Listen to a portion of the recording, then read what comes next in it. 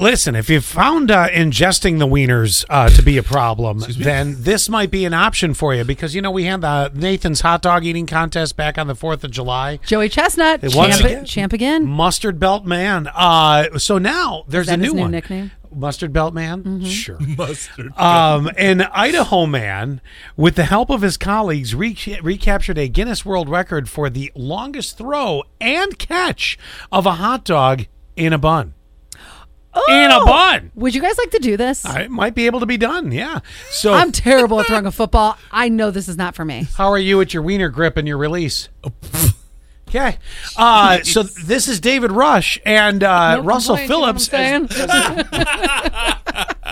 as they break the record. And this is David Rush. I'm here with Russell Phillips going after the Guinness World Records title for the furthest distance to throw and catch a hot dog. Got it! Come on! Got it! Nice. Come on! 167, 5 inches. ooh. I imagine it's like. What's 5 inches the wiener?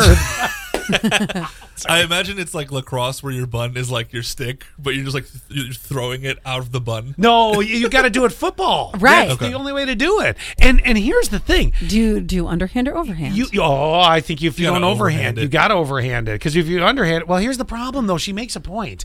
See, I want you to think about this for a couple seconds.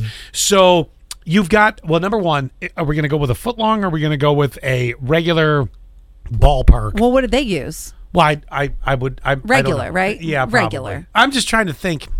Because you've got to keep the dog in the bun. Okay, what if you wet the inside of the bun just a little bit? That's what I was thinking. That or because you can't use if you use ketchup or mustard, it's going to slide around. No, too much. they didn't say anything about having any condiments on it, which probably is good because I don't feel like getting covered in relish. Or you put the dog in the bun and then you squeeze it a little bit. Just give it a little Yeah. And then that way, right. And that might do it. Right. And then, but I'm still thinking you have to throw it like a Josh Allen, just a over, it's got to be the football because if you go under, yes, the chance is that gravity will hold the hot dog in the bun, but I don't think you'll get as far.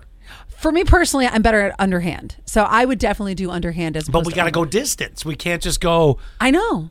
You can underhand as far as I can overhand? I'm really good at that grandma throw. Okay.